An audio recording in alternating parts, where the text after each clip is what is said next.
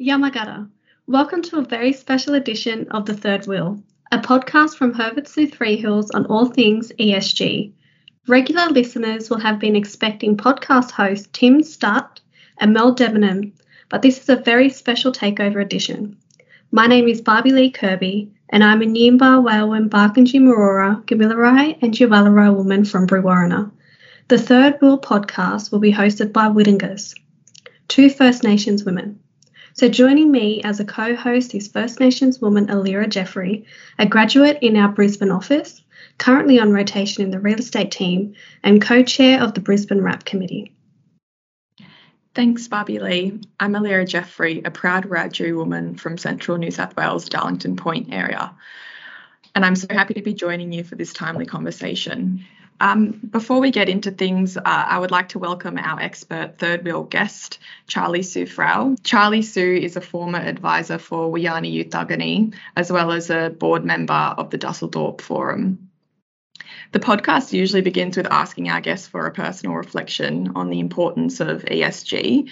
However, more relevant to this episode is our individual connection to country. And so I thought Charlee-Sue can let us know what country she comes from or has connection to. Hi, Allira and Barbie-Lee. It's an honour to be invited to be a guest on this program and the takeover. I love that. So I'm a Nyamba woman. I'm Barbie-Lee's cousin, actually, from Brewarrina, northwestern New South Wales, on the Barwon River, and really excited to be part of this yarn today. Yes, Charlee-Sue and I are mob. So it doesn't surprise anyone that I reached out to her to come on, this third wheel takeover. Got to look after family. No, I'm joking. So it is wonderful to have you with us, Charlee-Sue. I understand that you played a fundamental role in the community consultation process for a project that was led by Auntie June Oscar, the Aboriginal and Torres Strait Islander Social Justice Commissioner. The project resulted in a report for the support and recognition of First Nation women's voices called Wiyi Yani U Thangani. The report was recently launched with a panel discussion of inspiring First Nations women, and Charlee-Sue was one of the panellists. Charlee-Sue, given your involvement in the community consultations, what was one of the standout learnings for you, and how did this process come about? Yeah, thank you. I'm really proud of this work, and it's such an honour to continue to voice it and continue to give it life and breathe life into the report. And so it's really great that you're having this conversation internally about it. So I guess the report, what's really significant about Commissioner June Oscar is that an Aboriginal Torres Strait Islander Social Justice Commissioner working at the Human Rights Commission was established in the 90s and was part of the reconciliation movement in Australia and the social justice package. And since the 90s, only males have held the term as social justice commissioners. And so I think what's really important is that Auntie June was the first female to actually hold that position, and it's a really significant position of power within the Australian government. And also, so I guess she acknowledged the significance of her being a female in that position and the power that comes with that. And what she really wanted to do through her term is, as a social justice commissioner, you make the decision about, what key areas that you want to focus on. Some people have done it on reconciliation, some people have done it on native title. And Auntie June committed to a process to ensure that women and girls from across the country's voices were heard properly and adequately. And I think the last process of this kind was done in the late 1980s, and that was over 30 years ago, where there was conversations with women and girls, about it was called the Women's Business Report, and it was conversations about what they think was really important. And that was 30 years ago. And so this process was about both going back to that old work, and what was really sad and difficult to see was that old work actually a lot of those problems still existed today, and a lot of those issues that those women's raised still existed. So what Arnie, June and her team wanted to do was really just travel around the country, speak to women and girls and chat to them about, what are their issues that they see in the community, what's their vision for the future, but also importantly, what does being a woman mean to community members and to themselves, and I guess what is the strength that comes with being an Aboriginal or Torres Strait Islander woman. And she went to over 50 different communities across Australia and spoke to over 3,000 women. So it was quite a comprehensive process, and we ended up with hundreds of pages of those women's stories and voices. And there's a really great, succinct little community guide that people can find on the website that really points to kind of some of the recommendations that women came up with and, what their solutions were for their own community. Yeah, thank you. One of the solutions that came out of the report that really stood out to me was, the ability to interrupt the crisis cycle. And when I read that the community consultations actually involved not only First Nations women, but First Nation girls aged from, 12 through to 17. And, to have those, young girls in the room, with elders and other First Nations women and community members is quite, I would imagine, was quite powerful. I mean, while you were there, what do you think were some of the, strengths that came out from a lot of those discussions? Yeah, I love that. I love that word in Barbie-Lee, because it was a process where women felt like they were involved in something, and like their voices hadn't been heard, that they've been silenced and marginalized for such a long period of time. So women came to these conversations, and what I really loved about Commissioner Oscar and her team is that they really thought long and hard about what the report should look like, and they really determined that the report should be coming from a strength-based approach. And so you walked into that room, there were separate women's and girls' conversations for each community that we went to. So you walked into the room, and the first thing you have to do is just sit around the table and introduce yourself and say what makes you strong as an Aboriginal or Torres Strait Islander woman. And I think, when you sit in that space and you're sitting in a room full of women, you feel empowered by what people are talking about their strengths are. And I think that was such a fundamental difference in the way reports are often written about us, and we controlled our own narrative. And I think that's one of the really empowering things, is just like, because we know there are issues, we know there are crisis, as you said, Barbie, there's crisis in our communities. There's so many issues when it comes to housing, safe homes, the racism that we experience. Like, there's so many various issues, but we know at the end of the day, it's our strength as Black women that, that is that pivotal moment and turning point. That's exactly right. And I think having those young women hearing that conversation is very powerful. And what I would do to have been in those rooms at the time as a Black woman myself, I believe Allira has a few questions up her sleeve that she would be really grateful to ask. Thanks. So you mentioned that highlighting and strengthening the voices of First Nations women and girls is crucial, a very important thing, and it was one of the focuses of the report. And also the first overarching recommendation of the report discusses the introduction of a national Aboriginal and Torres Strait Islander women and girls action plan, which involves fostering an enabling environment so women and girls have the opportunity to thrive. In terms of highlighting and strengthening First Nations women's voices in the workplace, I'm keen to hear your thoughts on how we could help foster this environment, because I know a lot of workplaces are focusing on promoting diversity and inclusion from a purely gendered perspective, but we might be failing to recognise the intersectional nature of the issue. So just keen to hear your thoughts on that.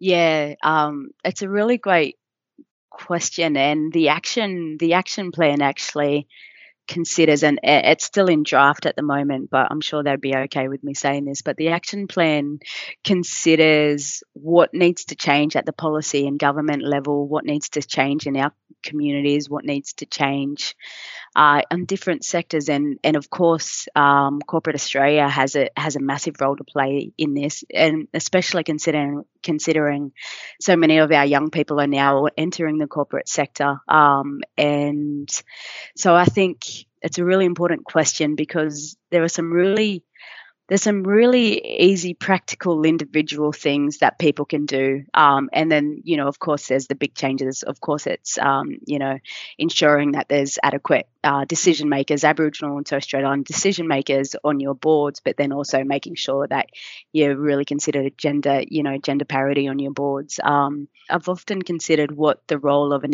individual person is to properly engage people in conversations. So I think there's some really individual practical things that people can do. If there are people in meetings and you acknowledge that a woman hasn't had a voice yet, or you acknowledge that there's young Aboriginal Torres Strait Islander people in the meeting, always ensure that you create space and invite people to be part of this conversation. And as Black women, we often, we're Black and then we're also women, and we won't impose ourselves into conversations. And I think there's space that people have to create in order to foster that type of environment. I think that's a really easy kind of simple things that we can do. There's also consideration always about roles, and whether your roles and positions are actually reaching the right audiences, and whether they're targeted to community members or targeted to the type of talent that you want to attract in your organisation. So I think there's always a consideration on the gender balance and whether we're swinging too far. I'm currently in a team with 3 guys, and we're very conscious that we need to ensure that we get another woman to this team, because I don't want to carry the weight of all the conversation. And then there's also just some really practical reasons why you would engage or create space for women in your organisation. And, it might be stuff such as you're going out to community and you want to talk to Aboriginal Torres Strait Islander people. You want Aboriginal Torres Strait Islander people to feel safe when they're talking to you. And a lot of that time, you also want to make sure women are included in that conversation. And so it's easier just to talk one-on-one to our community. So, yeah, it was a very long-winded way, but yeah, on to the next one.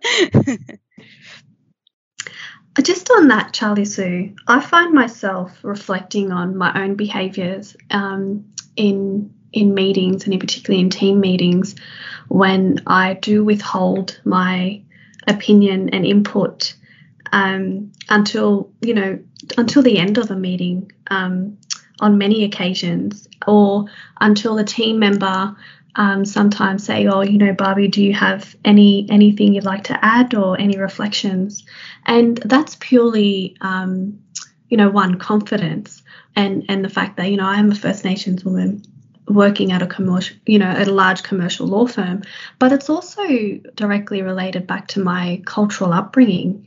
We are taught from a very young age as Black women to, allow elders to speak, allow others in the community to have a say, and that's not necessarily a bad thing, but that gives us time to reflect on our own individual responses. And I find that style of conducting yourself in a meeting is very different to the way corporate Australia normalises, right? Because we're so used to back home in community listening and active listening and then having our input.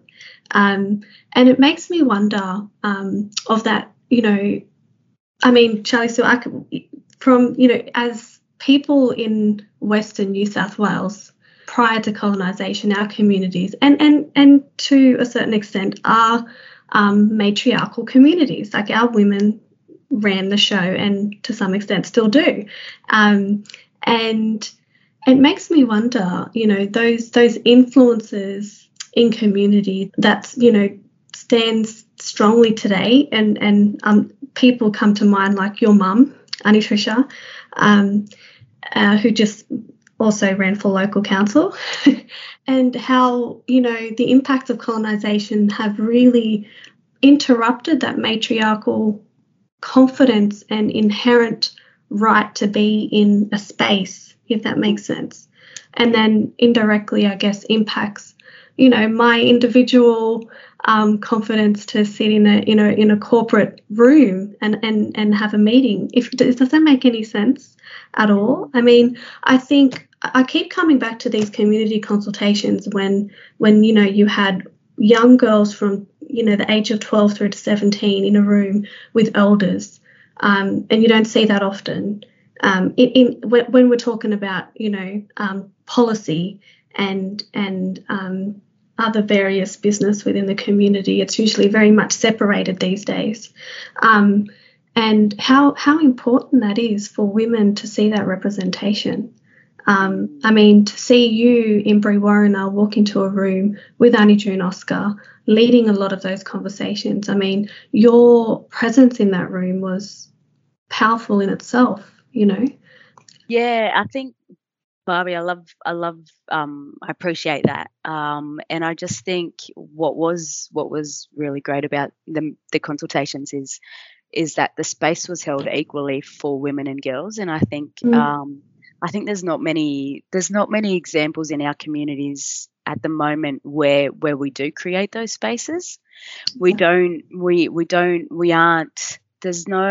no leadership programs. There may be leadership programs sporadically, and this is definitely one of the things the young girls addressed, is that sporadically they had different women's programs or girls programs, but then consistently there was Clontarf programs for young men. So you don't really, I guess, there's lack of opportunity to learn from our elders, both in our old ways and also in new ways, and having elders or parents or our parents create space for us to learn and grow. And I think what was really pivotal in that moment was also our responsibilities as Aboriginal and Torres Strait Islander people to each other, and supporting young women to grow. And I think it's a really great example of kind of what's been coming since the release of the report. Exactly, and at the core of who we are, right? We are people who don't necessarily think about ourselves all the time, individual selves. We are, we are based on relationships with each other and our family and our elders and people around us. And to have that approach going forward within community for First Nations young women and girls will be so beneficial. Yeah. So HSF is soon to release our new Elevate Wrap in March next year. And our Elevate Wrap consists of 3 pillars. So the justice pillar, governance, and truth. And underpinning those pillars is cultural empowerment. And Charlee-Sue and Allira, you will both know as Black women that cultural empowerment is the foundation to who we are and what it is that we do and how we lead our lives. So you would imagine that cultural empowerment is the foundation to both justice, governance, and truth. And just in regards to the Women's Voices report, Charlee-Sue, how do you think that the report is able to inform our justice pillar and the justice work that we can potentially do, particularly in the criminal justice space, around First Nations women and elevating their voices? Yeah, that's really great. So I'm also co-chair of the Lend-Lease RAP working group, and we're at the Elevate stage. And let me just chuck this in. When we're talking about reconciliation, that it has to move beyond the frameworks of what currently exists, under our RAPs and organisations. So it's really great to hear you talk about justice, governance, and truth, because I think there's got to be, it's almost 2 decades on since the first Reconciliation Action Plan has come to life, and a number of organisations are currently at the Elevate level at the moment. So there's got to be a chance for us to both question what are the bigger issues that we should be grappling with when it comes to reconciliation between Indigenous and non-Indigenous people.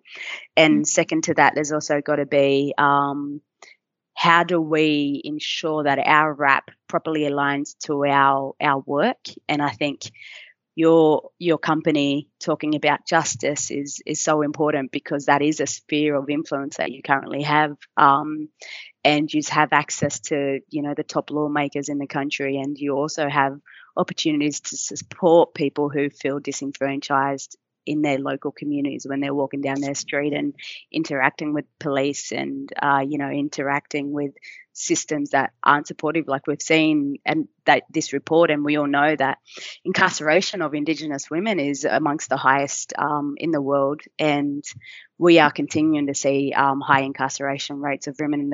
And I just urge everyone working in the space to actually, there's a whole chapter on justice, and I'd urge everyone to go in and have a look at that report and really consider what you could do in that space. And if you have any power, influence, or if you have any opportunities to provide support, to really lean in and do the work, because that's what the report and that's what the women and girls are really asking for. So I thought a nice way to close out this conversation was to ask you, Charlee-Sue, as was asked in those community consultations that you mentioned, what are your strengths as a First Nations woman? Oh, what a hard question to finish with, Allira. And it should be really simple. But I guess we all know that so much shapes us and influences us. But clearly for me, it's my family. I come from a really strong line of staunch women in my family, and a brother that puts up with us all. So I think, firstly, it's family and the family you create along the way. And one of the most beautiful things about our family is that, like, it's not just our immediate family, it's our community. And, I certainly know when my mum's mum passed away when she was at a very young age and she was a teenager, it was the community that looked after our family. So, it was the Black women in the community who really supported us and, supported them to get through as young teenagers grappling with loss.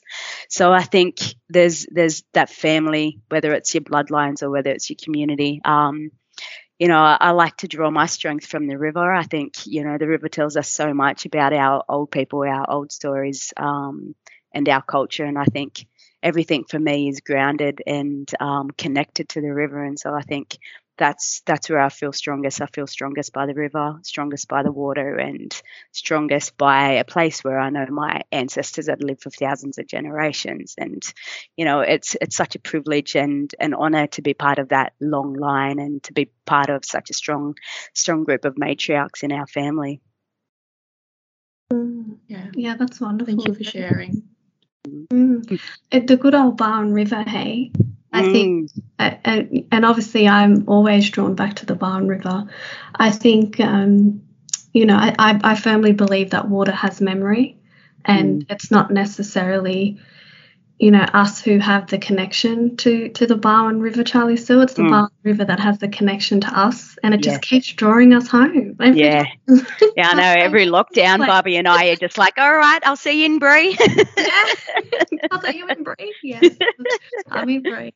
Thank you for sharing that. And it makes me wonder, what would it look like for the next generation of First Nations women when their voices are heard and truly and authentically heard? And I would imagine that their lived experience would be a lot different to ours. Their reality would be a lot different to our current reality, where, crisis is very much a part of our lived experiences as Black women in Australia. So thank you so much, Charlee-Sue, for joining us today, and thank you, Allira, for co-hosting with me. Today was very needed and a very powerful discussion. I would like to close the podcast with a Niimba word, a traditional word from the country where Charlee-Sue and I come from. The word I chose today is Maradalpo. And Maradalpo is the beginning, so the dreaming, but it essentially means in the beginning. And I think this word in particular is quite suitable for the conversation today, because this is essentially, the beginning for First Nations women off the back of the First Nations Women Voices report, that where, our voices are heard and will be heard, and we will be pushing for our voices and the next generation of First Nations women voices to be heard. So the word today is matadapu, going forward. Very beautiful word. Thank you for sharing, Barbie. I know personally I'm very excited to see where this goes, and I'm hoping that lots of good comes from this report and things are implemented and actioned, and just very excited to see what the future holds, I guess, as cliche as that sounds. Thank you also to the audience for listening. It was a pleasure closing out the third wheel for 2021. On behalf of Barbie-Lee, Mel, Tim and myself, please enjoy these holidays. We look forward to continuing this discussion in the new year. In the spirit of reconciliation, Herbert Smith Freehills acknowledges the traditional custodians of country throughout Australia and their connections to land, sea and community. We pay our respect to their elders past and present, and extend that respect to all Aboriginal and Torres Strait Islander peoples today.